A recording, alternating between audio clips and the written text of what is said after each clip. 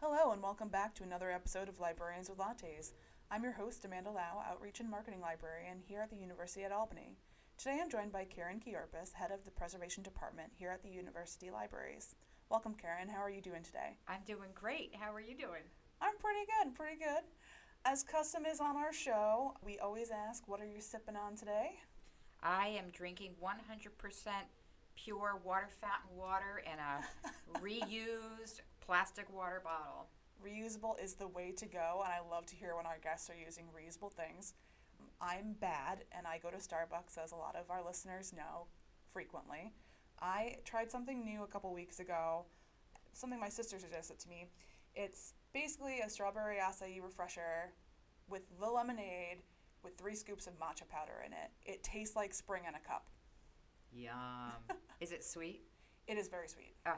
But the matcha does mellow it out a little bit, but you have to like matcha, I feel, to like this drink. So if you're not a matcha person, I don't recommend. But if you like matcha, you should try it. Okay. No berries. So if you start talking really fast, we know it's a sugar buzz. It is a sugar buzz, but that's just me naturally too. So, all right. So on today's episode, we will be discussing the wonderful world of preservation, and a lot of people might not know what that is. So Karen, would you mind telling us what preservation exactly is? Well, here in the university libraries, preservation is sort of a big word that encompasses a whole range of activities that helps us to keep our collections available for as long as they're needed. So those activities can include big ideas like making sure that the temperature and humidity are set at the right points so it's not too wet and it's not too warm. It may deal with pests and mold issues if there are problems. It can deal with security because we don't want to lose collections. And it can include other things like emergency response if there's flooding, preventing disasters from happening, making sure we have a plan. And at the remedial end, rather than the preventive end, at the remedial end, it can include creating enclosures, doing repair work, reformatting materials, putting things into enclosures to protect them, a whole range of activities. So that's a very wide umbrella of things. I can wear a lot of hats. So you kind of touched on some of this with just the things that you cover, but why is preservation so important in the long run for an institution like ours to have? Well, preservation for any organization, whether it's a museum or a library or an archive or any cultural organization, really has to be tied into the mission of the organization. So preservation program in any organization such as that really has to be tied into what you're promising to do, what you're trying to accomplish. So we know that public libraries, for example, their materials get a lot of heavy use, a lot of heavy circulation. So trying to keep things in circulation for as long as possible might be, preservation for them. At archives, it might have to do with people trying to have access to primary materials all the time, so they're going to try to protect providing copies. And they also do a lot of exhibit work. So in an institution such as ours, where we've got scholars and researchers, and by extension, really the public at large, the world, we are trying to make sure that we keep the information available, sort of as a society. It makes things true so that history isn't rewritten in terms of what's happening currently. We want people in 2019 to be able to study books that were published 150 years ago to get a sense of what thinking was like then. I think it really democratizes our society. Sure. Just off the cuff as an interesting factoid, what is the oldest book in our collection that you've had your hands on for preservation that you can recall? Oh, well, we have a collection of books in our special collections and archives, several hundred. I think maybe there's like 300 or 400 of them. They've been cataloged only in the last 10 or 15 years. Sure. So they're from the 1500s. Oh, wow. Mostly 1600s. They are almost all of them bound in parchment or in vellum. That's cool. And we've got a former dean of libraries who now volunteers in my department. She makes beautiful phase boxes or, they're called clamshell boxes for them. Very precise work. These materials in an intellectual sense, in terms of their intellectual value, is really not that high, but they're beautiful objects of study. Yeah. Yeah, that's really interesting. So we mentioned all these things that you do, and it seems like there's a lot that goes into this. How big is your department? How many people are working on these things? Well, there's 3 full-time people in my department. So myself, our collections conservator, Ann Kearney, and we have a clerk, Mary Howard. And she's not just a clerk. She does everything, including repair work as needed. She's proven herself very talented at the bench. And how much time does it take on average to go through one piece of material to preserve, depending on, I'm guessing there are a lot of factors for this. Yeah, well, it can vary tremendously, depending not only on the condition of the item, but also whether or not it's been used.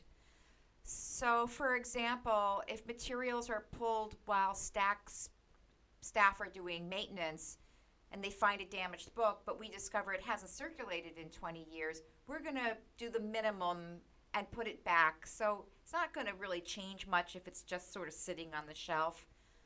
But if we get something that's actively circulated, it becomes more of a priority, and we may want to do more to prevent loss of the pages or of the covers or the plates or, of course, the information.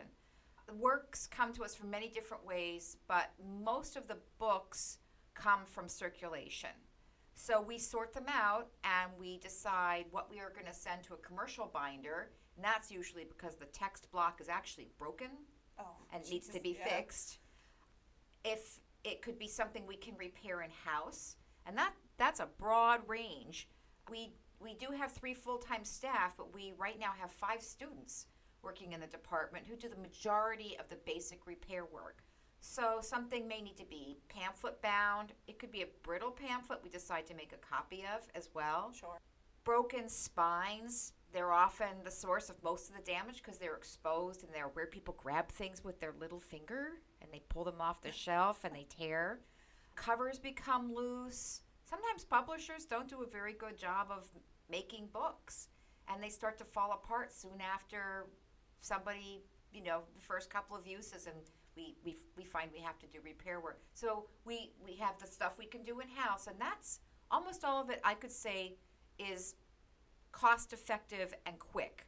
So usually less than 45 minutes. Oh, that's not bad. That's not bad. And then Ann Kearney at the high end will do those things that we really can't send out. The commercial binder doesn't want anything to do with it. It's a little more difficult, and she has the skills, and she'll do that in-house, and that can be in excess of 2 hours. Special collections materials can take longer.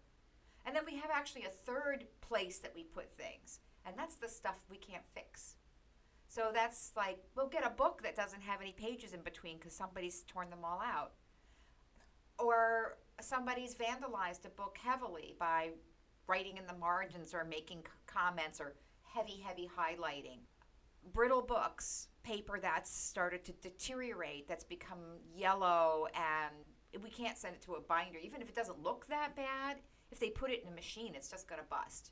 Yeah. So that stuff we work with our subject specialists here in the libraries, and they make the decision about whether they want to keep a title in-house or withdraw it and have the patron perhaps get it through ILL. Now, I know this happens with art books quite a bit. There will be people who take the X-Acto knives to them and take out images. But other than that, the book is fine. Is there any way, or are there times that we say, hey, we can replace this page somehow and fix it? Sure. We also do that with journal titles. Sometimes people would just tear out the whole article from a bound journal. So if it's not too extensive, we'll interlibrary loan an exact copy. We'll make replacement pages and we'll tip them back into the book. But if someone has really heavily vandalized a book, when you're talking about a lot of time and effort, the next step would be to try to buy a replacement if that's available.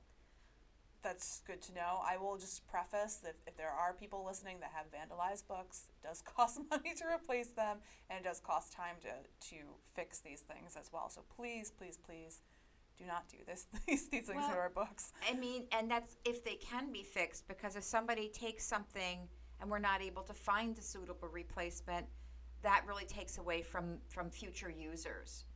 We're not having the same degree of vandalism in our journals, at least I don't think so, that we used to have, because now everyone has cameras in their phone. True. So if there's an article, let's say it's 10 pages long, they don't have to pay to use a photocopier. They don't have to lug it down to the basement and slap it around on a big machine.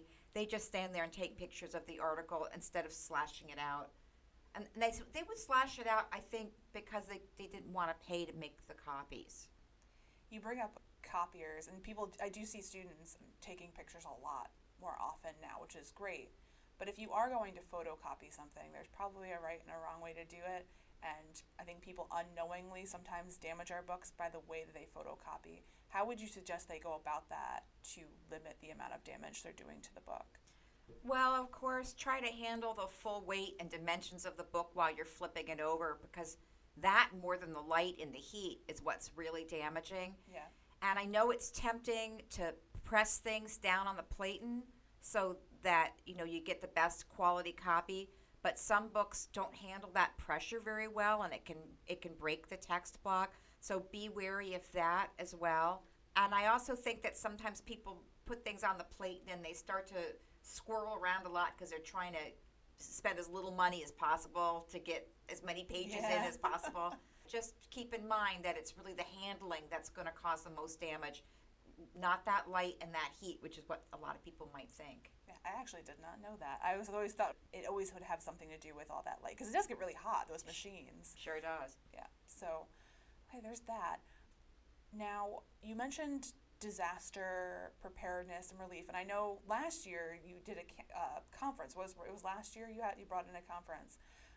Why is that so important? And have we had any such disasters here at the university libraries where we had to large scale do something? Well, knock on wood. Sound effects. We haven't had a large event in a couple of years. They have, to date, the ones we've experienced have all been water. We haven't had fire. We haven't had an infestation. We haven't had flooding from weather-related events. They've been primarily from broken water lines. The worst one was soon after I started here, I'm going to guess in 2003, and we had broken sprinkler lines over a long weekend. Oh, man. That froze and broke, and it not only flooded the lower level of the science library, it also flooded the university bookstore and some of the offices on the garden level of the science library. Wow. And we had thousands of books impacted on that had to be pulled, inventoried, boxed, frozen, and then many of them were freezer and freeze-dried by a vendor. That sounds like a long process. It was awful being on a long weekend.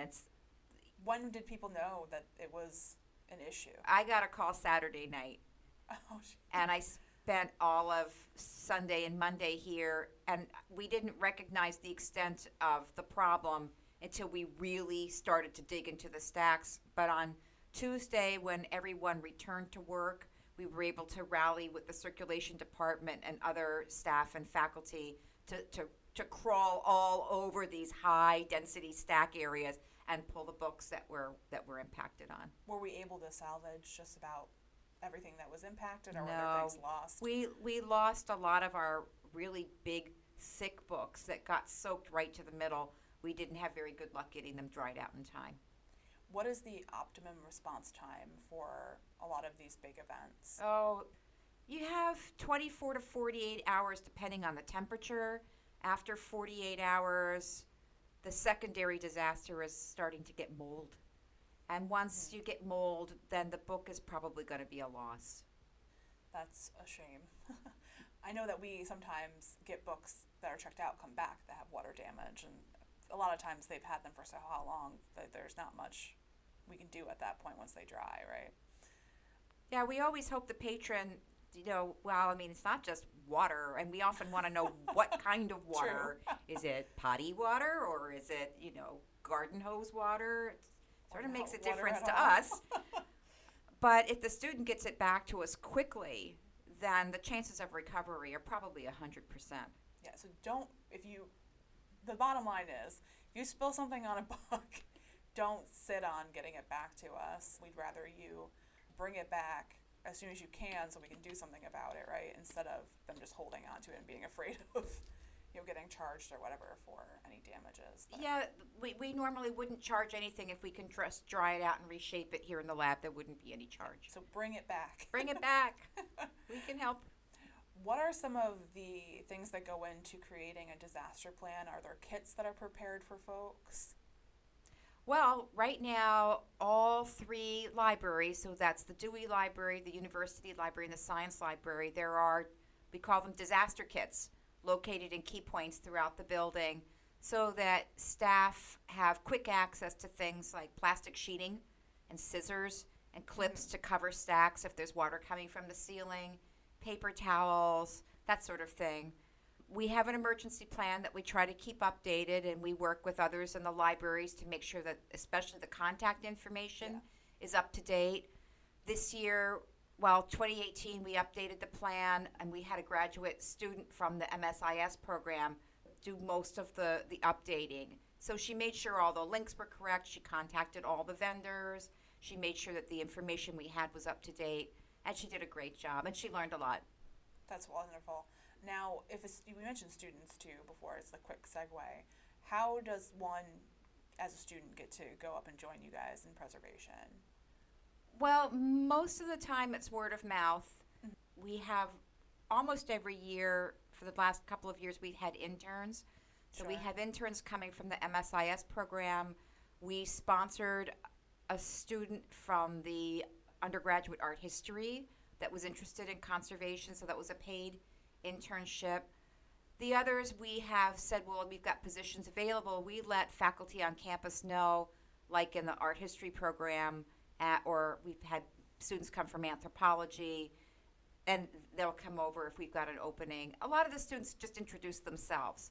So we want to know what's your interest. So we are looking, we've had students with all kinds of wonderful backgrounds, but a lot of the times it's not their long-term goal, but they love doing hands-on work. Exactly, and there's a lot of it, so. That's mostly hands-on work, yeah. Exactly. So, but we've even had students who've never handled a pair of scissors before, and they've learned, they've come to really love the work. So. Yeah, well, it's interesting. You are having a hand in history. Books are, anything, whether it be books or whatever's coming in, is really a piece of our university history and the world history. Now, I'm going to go back to disaster stuff because I find it fascinating. Okay. I think our listeners will too, especially with a lot of current events with natural disasters just being a part of what's happening over the past couple of years, whether it be the wildfires in California or the hurricanes we have. And we talked a bit about water, but what about pests and fire? How do we go about preserving materials that have been through that? Well, we have luckily not had too many pest problems. We've had some books returned to us with bed bugs over the years. So staff training was really important then to get everybody educated and understanding and prepared to do their part to look for problems. We've had mice in the building, including mice that students let loose in the library. They were little white lab rats. But we've never had any kind of infestation, but it's very possible we could. Books are brought into someone's home that maybe has cockroaches, and maybe they bring them all back and they've all got cockroaches. I know this is making everybody get the creepy crawlies, but trust me, everybody, we really have any problems. I don't know that we are a high fire risk in our newer buildings. The science library, for example, is sprinkler protected, but everything is up to code with fire detection and response capability. So I don't really feel that we're at as high a risk as maybe other organizations in the area located along rivers that could flood. Sure. And in upstate New York, flooding from natural disasters has been, of course, Sandy and Yep. Irene, and those have been our biggest problems. So you mentioned earlier about running conferences. So we ran a conference with the College of Emergency Preparedness, Homeland Security, and Cybersecurity on emergency response, and we have another one coming up on May 21st here in the Standish Room in the Science Library, and it's called After the Big One. And this is about having a big emergency. And I think that's the part of the plan that people often don't write well because they've never experienced it. So what do you really do when something big and area-wide happens? Who do you contact? What kinds of support mechanisms are available? So we have, this is in cooperation with the Alliance for Response Capital Region, which I serve on the steering committee for, and the New York State Library and the Capital District Library Council. So keep an eye open for that. There have been posts on various listservs, and you can contact me if you'd like to know more. If you're a student at the university, you can attend for free. You just need to email me. I love plugs for conferences. Yes, it's going to be good. We have speakers coming in from Delaware County who actually responded to several floods and rebuilt, applying for FEMA funding, for example. So it's going to be, and we have a speaker, our keynote is coming up from Columbia University, and they had a huge mold outbreak. So if you really want to know what you do when it's really big, rather than preventing it, if you have to recover, then I think this will be very helpful for you. Yeah, talking to the people who have actually exactly lived through it is always and it will key. help you with your disaster plan. That part of your plan will be better. Exactly. Now, is that happening during Preservation Week? Because I know that's during the month of April. No, I'm sorry, it's not. We had to find a time that would work with all our speakers. Missed opportunity. Yes. Speaking of Preservation Week, what are some of the activities that go on? What's the purpose of it? Well, Preservation Week is about reaching out to the public from the libraries to teach the public about the importance of preservation. So over the years, I've been involved quite heavily on with the American Library Association getting this organized. And so as preservation specialists, we worked very hard to prepare toolkits for the libraries, and the libraries use those tools to reach out to their community to educate them about the importance of protecting collections and information and data and photographs and anything else that we want to have for future generations. Which is wonderful, and talking a lot about books, and I think a lot of people, when they think preservation and preserving things, they think books and print materials. But you do bring up a good point that it's more than just books, it's the data side of things and whatnot. How does preservation deal with the more digital side of things now? Well, we've come a long way. I would say that 10 years ago, we didn't feel that we knew what preservation of digital materials was really going to mean, and we weren't confident that we could do it yet. But now I think with some formats in particular, we're very comfortable with it. We were forced into it with audio material because magnetic media was no longer available. So digitization has become the preservation option of choice.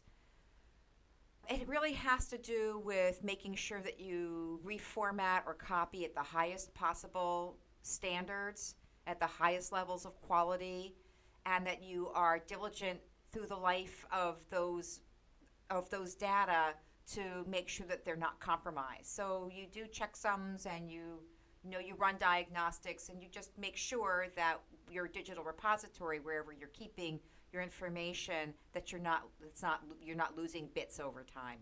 And that's the more prevalent preservation we're going to see now, because we are living in a digital society. So there's going to be more and more probably these jobs focused on just the digital side of things, I would guess. Absolutely. And I'm really excited the last number of years, the whole idea of personal archiving has been very interesting to me. Maybe the listeners would like to explore this in a little more depth, but we think about family collections, and family collections become part of communities, and sometimes those community collections end up being in museums. It's just amazing what people collect and what they've what they've done in their lifetimes. But we all are living a digital life to some degree, and being able to protect what you are creating online and what you're creating with your personal digital content, you don't want to lose that. So we want to reach out more to individuals to get people to start to think about how they're going to protect and keep the stuff that they've created as an individual. Yeah, and there's a lot to think about there too, because you also probably get into things you've created that you've given to third parties, like things you put on Instagram or Twitter, Facebook. Like, a lot of people now will just upload their photos straight to Facebook, and then that's where they are. So what happens? Are you backing that up somewhere? Like, how do you do that? Well, I think that what we're trying to get people to understand is that if you were to become incapacitated, or maybe you pop off, people won't be able to access your online content. So the recommendation is to make sure that someone close to you, someone that you trust, has your access information so they can go in and archive that content and even keep it available. That's true. And as morbid as this sounds, I know Facebook does have a feature where you can have someone be like your administrator to change it over to a in memory of page. Yes. Hopefully nobody has to do that anytime soon with any of your loved ones, but it is an option. You should have a contingency plan for these things. But who knows how long Facebook will be around for? We don't know. Right. Yes, only old people use Facebook now, right? We're always on some new social platform. So I figure we could kind of wrap up our discussion about preservation by having you tell us maybe the most interesting thing that you found and had to preserve, whether it be a collection item or a state that you found something in. Well, here at the University at Albany, I think the most interesting project was a whole bunch of really big, really dirty, really brittle old blueprints of the Schuyler building that facilities management was able to get from the Albany County Hall of Records. And our job was to open them. Oh, and they were very tightly rolled, and they had, like spider webs in them, and they were really filthy, but we found a way to humidify and press and open up these really big blueprints, and then we were able to have them photographed to see if they were going to be of any use for the Schuyler building renovations. That's really cool. Do you know where they were storing them prior to them coming to you? Oh, I don't want to know. It would upset me terribly. But they're safe now. They're in special collections. Oh, that's wonderful. If you could say anything to our listeners about preservation and speaking to them directly, what would you say? Don't fix the books. Don't worry about it. If sometimes pages fall out, sometimes covers get torn, sometimes you drop things and they get a little mangled. It's okay. I'll take care of it. There's nothing for you to worry about. But we don't want anybody fixing things that we have to unfix. And that includes the librarians out there. Yeah, don't throw tape on. Yeah, don't pages. tape it up. I've seen things where tape has yellowed and starts peeling. If you get chicken soup on it, don't try to clean it up. Just get it over to me. I'll do it. There you have it. I'm happy to do it. It's my job. Well, thanks so much, Karen. I think we're out of time. Before you leave us, though, we always ask our guests what they've been reading lately. So whether it be for work or pleasure, anything interesting? Yes, I read the New York Times on a daily basis, and they always have a weekly reading list, what we're reading, and it's a combo. There'll be fiction, nonfiction, books about politics, books about race, books about war. Of course, I'm always looking for novels, and they had one recently by Eleanor Lipman, and the title of the book was called Good Riddance. Oh, gee. And I think what I really enjoyed about the book, although the storyline seemed kind of strange, what I liked in the main character is she said the things that she knows she shouldn't say. She says them anyway. And it kind of sucks you in because she has to live with the consequences. So if you want not exactly light reading, but if you want a good read that take you through the weekend, I highly recommend it. So read that. We do not have that in our collection. However, you can utilize our interlibrary loan system to get that book for yourself. That's what I did. There you go. I feel shamed because I haven't finished the book that I was reading since last time we had an episode. So it's not because it's a bad book, it's just because I haven't had time. So Vicious by Victoria Schwab. Go ahead and start reading it if you finish, but before our next episode, let me know via our social channels. But I promise I will finish it hopefully before May when you hear from me again. All right, well, that's all the time we have for today. I want to thank our guest Karen again for joining us for this episode of Librarians with Lattes. And I'd like to thank our listeners for continuing to tune in each month.